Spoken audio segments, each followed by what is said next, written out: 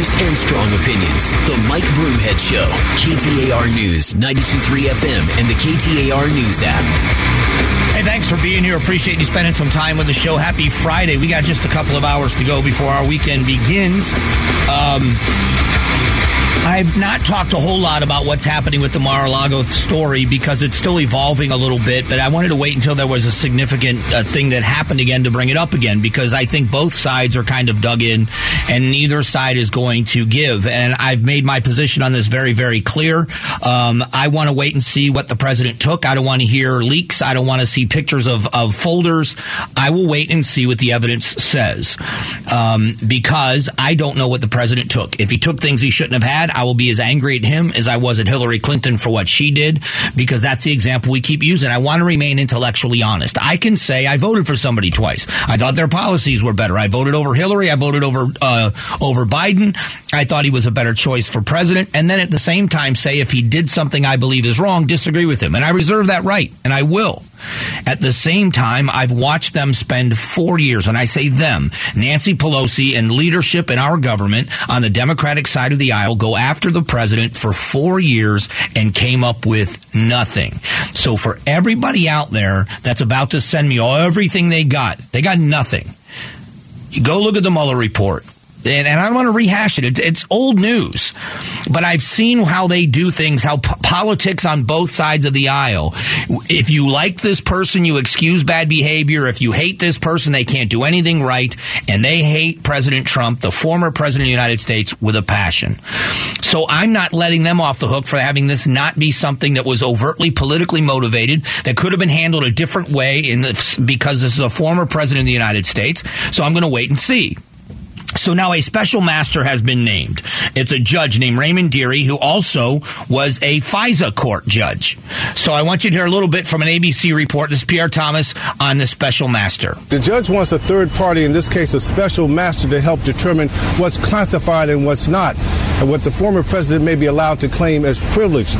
She appointed a former federal judge, Raymond Dearie, who has experience in national security matters, to look at documents and to conclude his work by November 30th. Now, there will be, and we have to acknowledge, there are going to be segments on both sides that will not believe the findings of this judge no matter what. If it's good for Trump, there are people on the left that will never believe it. They will believe that somehow this was a setup. And if there are people, if the former President Trump is found to have been taking documents he wasn't supposed to have and putting them in locations that weren't secure, there are people on his side of the aisle that will never believe he did anything wrong and they were planted there. What we have to hope for is that this special master will be believed by the masses, because we are just such a short time away from 2022, and then we will be sprinting toward 2024. Everyone out there that is saying, I can't wait until this election is over. It's never over. This is Groundhog Day. We are perpetually in an election cycle. The judge ruling in this case, I want you to hear more about it from ABC. The judge saying she's not willing to accept the DOJ's assertion that the documents taken were classified, and she demanded they be handed over to a special master for review. Trump claims he declassified the documents in question, and there are witnesses, though his attorneys have not argued that point. And that, again, that's the other thing, that there is a difference between a technicality in the law and what people believe is right and wrong. So technically, if the president of the United States could declassify any document the president wants to, then he could have declassified all those documents. Legally speaking, then, they have to wrestle with whether or not that's true. And if it's true, he's unprosecutable in this case. That doesn't necessarily mean he did the right thing. That's the other part of trying to be objective in this. Why don't we wait and see what that is? And that's what this judge is saying. And let's see what happens. Now, this may surprise some of you. This is from Fox News, and it's a poll about whether or not President Trump, in the minds of public opinion, did something wrong. A new poll from Fox News finds 65% of people surveyed believe Trump was wrong to take the documents. So that's a Fox News poll. 65% believe he was wrong in taking documents. Why that matters? Because the former president wants to run. At least he's talked a lot about running in 2024. He's even mentioned in the last couple of days he might run even if he gets indicted for something. He might run. If 65% of Americans believe that what the president did was wrong, and this is just how history repeats itself, how many people in America thought what Hillary did was wrong? I would say that an objective look at the election cycle, there were two things that happened that cost Hillary Clinton that election more than anything else. It could have been multiple things, but there were two significant things that happened. One of them was she ran a terrible campaign. She was lazy in the end. She counted votes she didn't have. And Trump outworked her at the end. You can disagree if you want to, but you go look at the map of districts across this country that twice voted for Barack Obama, flipped by 1 or 2 percentage points for Trump. He worked his butt off, and she didn't.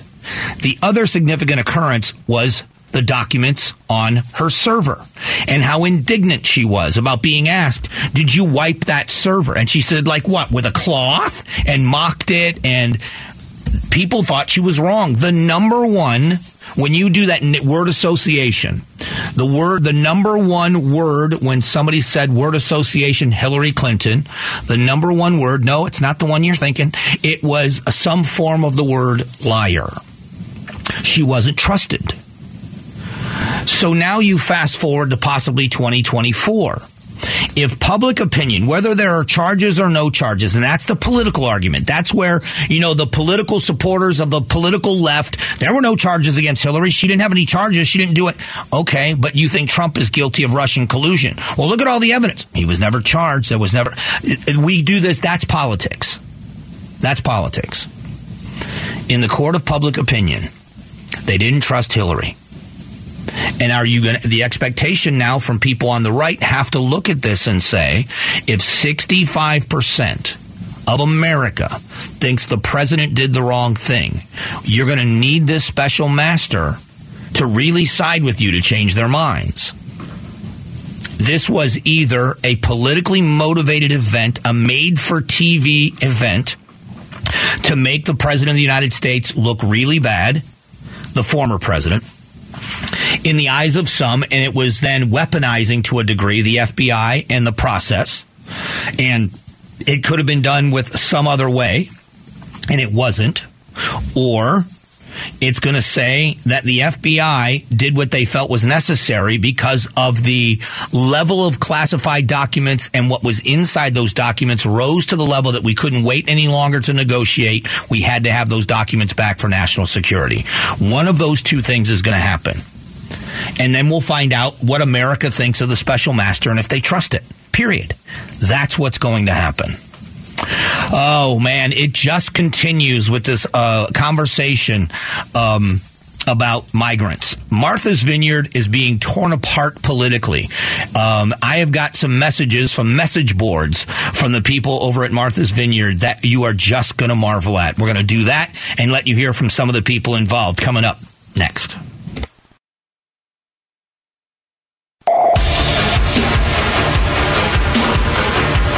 Strong values and strong opinions. The Mike Broomhead Show. KTAR News, 92.3 FM, and the KTAR News app. Hey, thank you so much for being here. I want you to hear a couple of things. This is Lisa Belcastro. She is the coordinator for Martha's Vineyard's homeless shelter, talking about the people that were dropped off. Now, I want you to hear, now Martha's Vineyard is stretched to capacity and screaming about how they are being overwhelmed and their services can't handle it. I want you to hear a little bit from the homeless coordinator, the homeless shelter coordinator from Martha's Vineyard. So, what are the most difficult challenges right now? The difficult challenges are we have, at some point in time, they have to move from here to somewhere else, right? We don't have the services to take care of 50 immigrants, and we certainly don't have housing. We're in a housing crisis as we are on this island, and so we can't house everyone here that lives here and works here. We don't have housing for 50 more people. Okay, I'm very difficult to hear. But first of all, she said the biggest challenge is pretty soon they're going to have to go somewhere else. This is the homeless services coordinator, number one. Secondly, It's 50 people. 50. So they don't have room on Martha's Vineyard for 50 people. That is a Thursday morning in Yuma.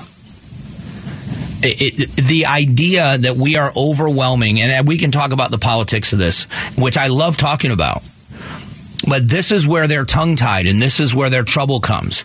There are Martha's Vineyard message boards, and people are stepping all over each other. A woman named Pat Nagy asks, what else do they need? And one guy responds, they need housing. You have 2 summer rentals. So now there is a difference between being a sanctuary city or someone that believes that we should be a sanctuary city in theory, and when it affects you specifically. I talk about this often. Working with organizations that deal with people that are hungry and without shelter and without clothes. It is a humbling experience to see in a place where we are so wealthy that we could still have so much need. And it's something that I wish I could fix. And I try to do my part, as small as it is. What is sad about this is now you have people that preach what you should be. The mayor of Chicago, sanctuary city, complaining. The mayor of New York, complaining. It's horrible to put these people on buses. It's terrible to send them here. He's putting them on buses and sending them to Florida. How is that okay?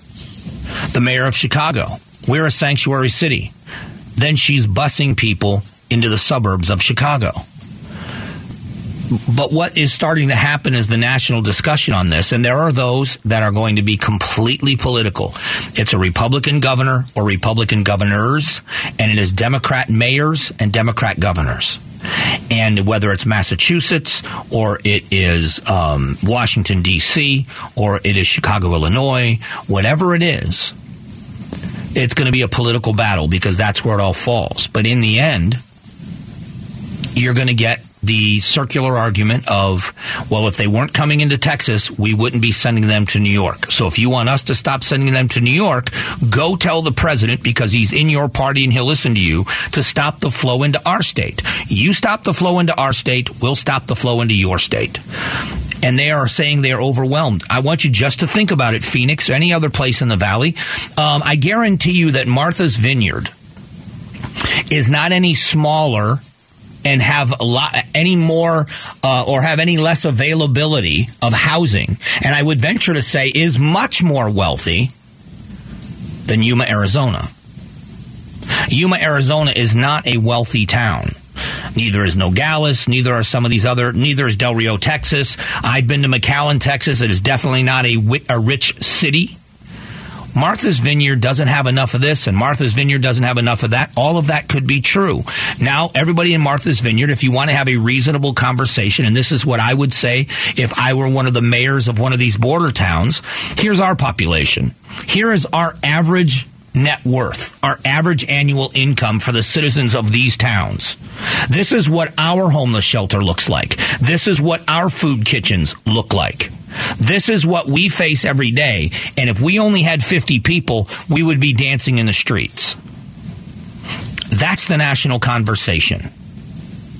So as long as you want to do Republican, Democrat, Ron DeSantis is a horrible guy, so is Abbott, so is Ducey. As long as you want to do that, then it's going to be a political conversation. But think about it. Martha's Vineyard is wealthy. That's a good thing.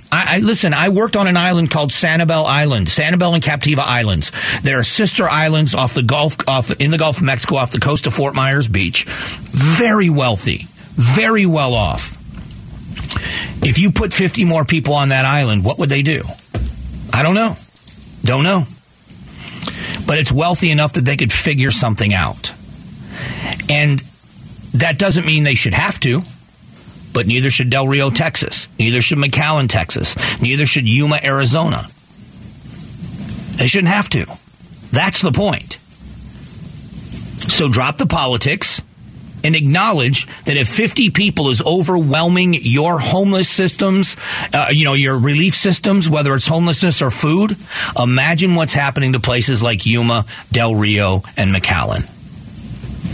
That's the conversation we should be having. And I hope that as soon as all of this rhetoric and screaming gets done with, as soon as the political shouting at each other about Ron DeSantis wanting to be president, and we can't let that happen because he's a horrible man, when you start having a real conversation about what's going on, we'll see. We may start getting some results. Coming up in a moment, we've got to go back to the topic of the Phoenix Suns. Some new developments. PayPal saying they will pull their sponsorship of the Suns or end it, not renew it, if Robert Sarver comes back as the managing partner. So we'll talk about it next.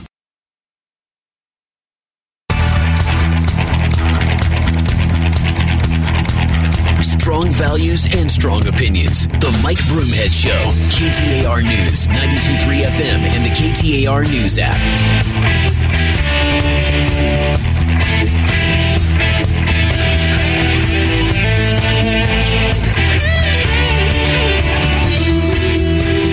You are a 70s rock band fan if you know that this is Kiss.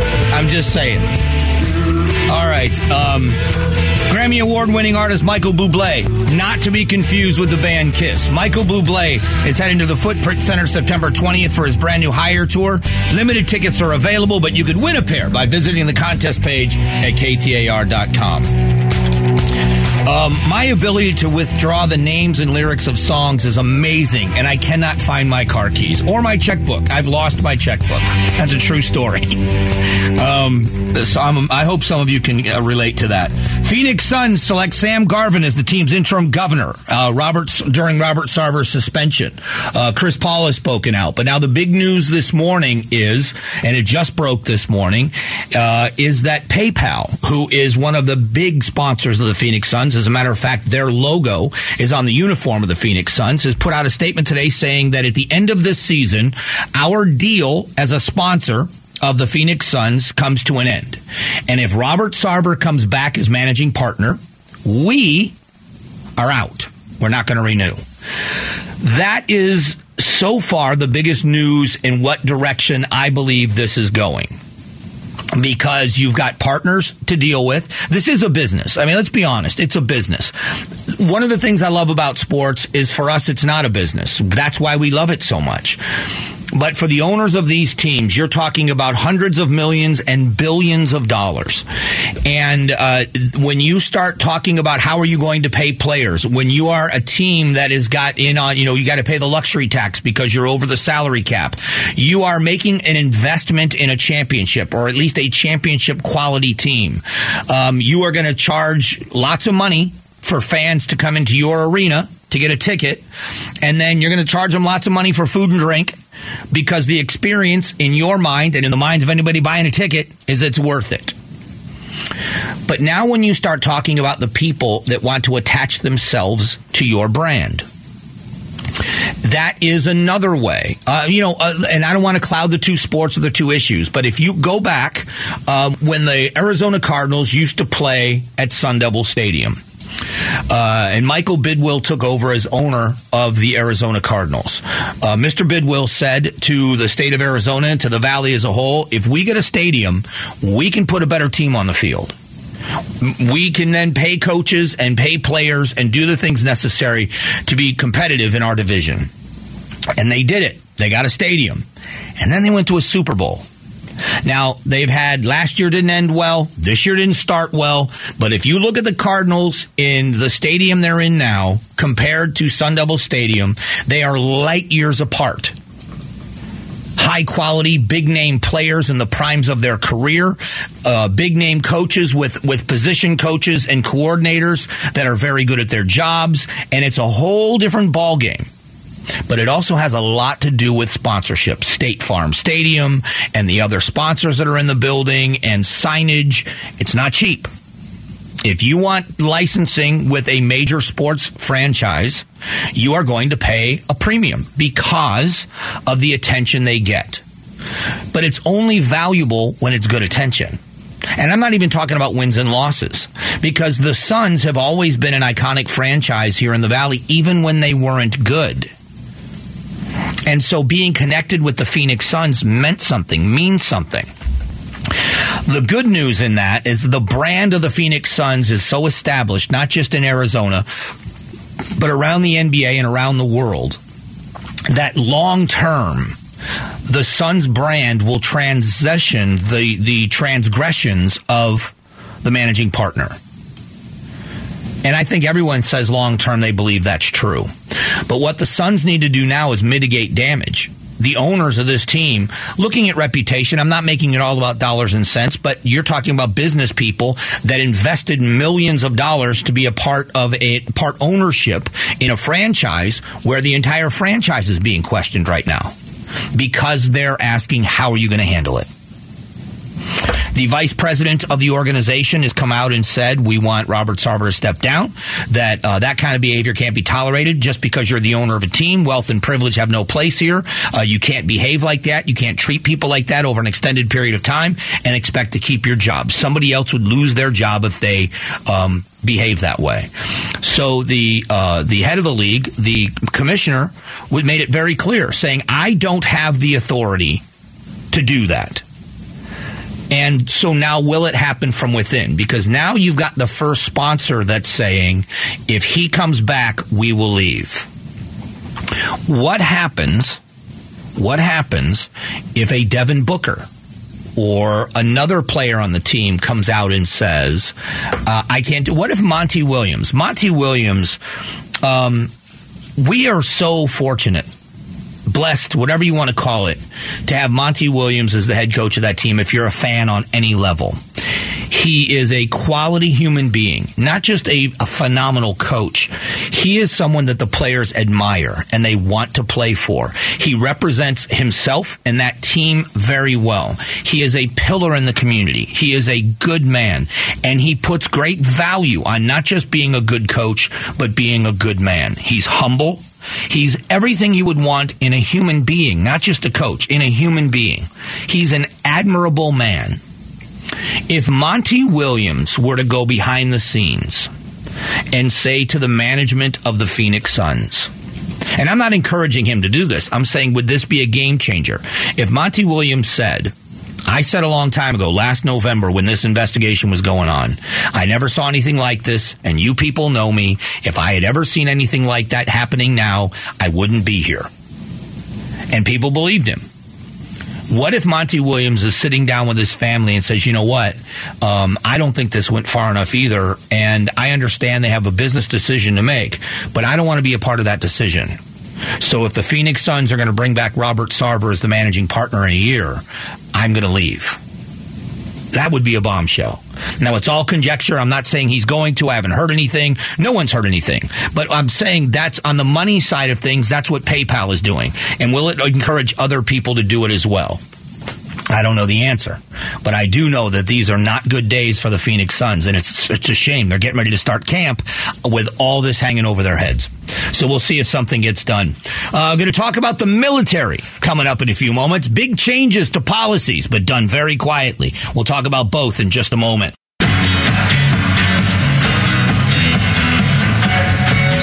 Values and strong opinions. The Mike Broomhead Show. KTAR News, 92.3 FM, and the KTAR News app.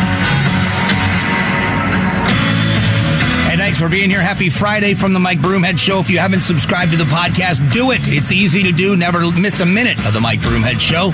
It's simple on any device. And a big thank you to Carol Royce, Keller Williams Realty East Valley for the sponsorship this week. Get a higher price selling your home. Get guaranteed offers at highest price, or higherprice.com. That's higherprice.com.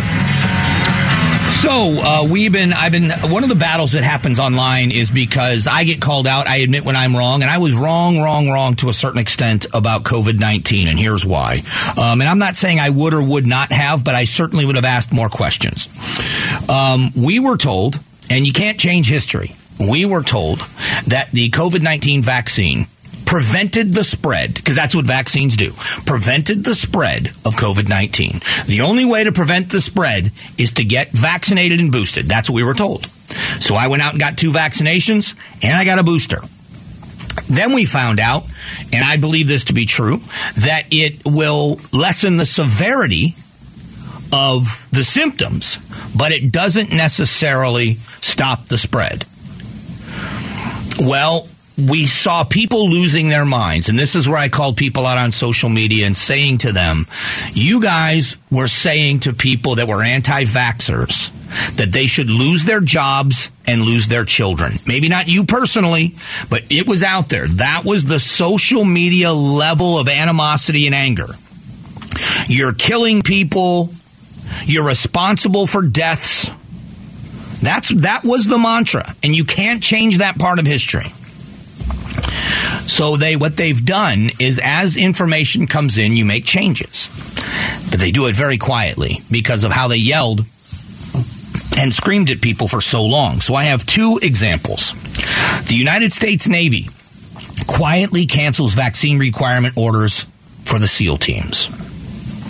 And the United States Marine Corps rescinds penalties for service members seeking COVID vax religious accommodations.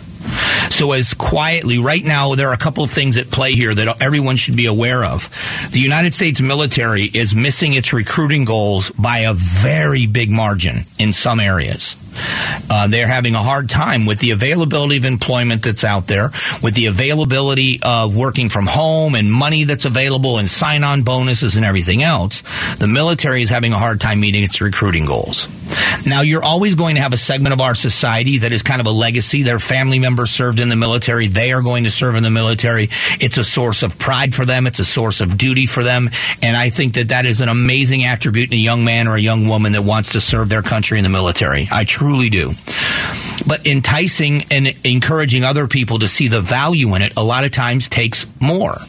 And they're missing the mark because it's hard to keep up with whatever other companies in corporate America are doing with the same quality individuals, trying to attract them to their business. So they're having a hard time meeting their recruiting goals. At the same time, they were very vocally saying to members of the military, you will get vaccinated or you will get thrown out of the military. And you can apply for a religious exemption.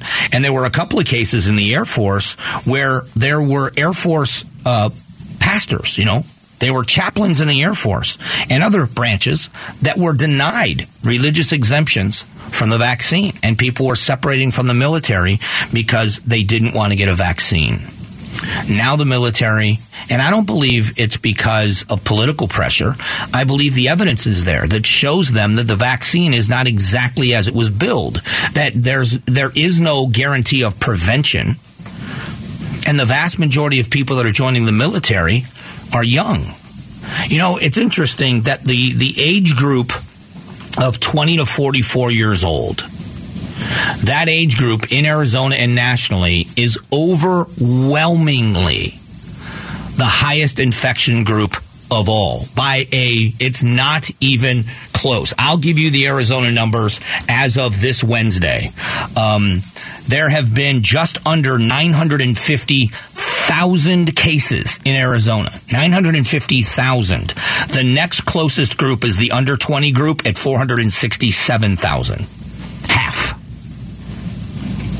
The smallest, or I would say the one that's at the highest risk is the older people at 284,000.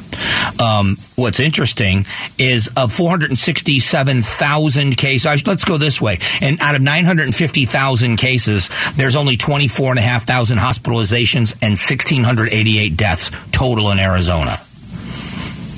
With older people, it's over 22,000 deaths. So younger people get it and spread it to each other, but they are not dying from it. So if there is someone that doesn't believe in vaccinations, they were being thrown out of the military when they weren't meeting their recruitment goals.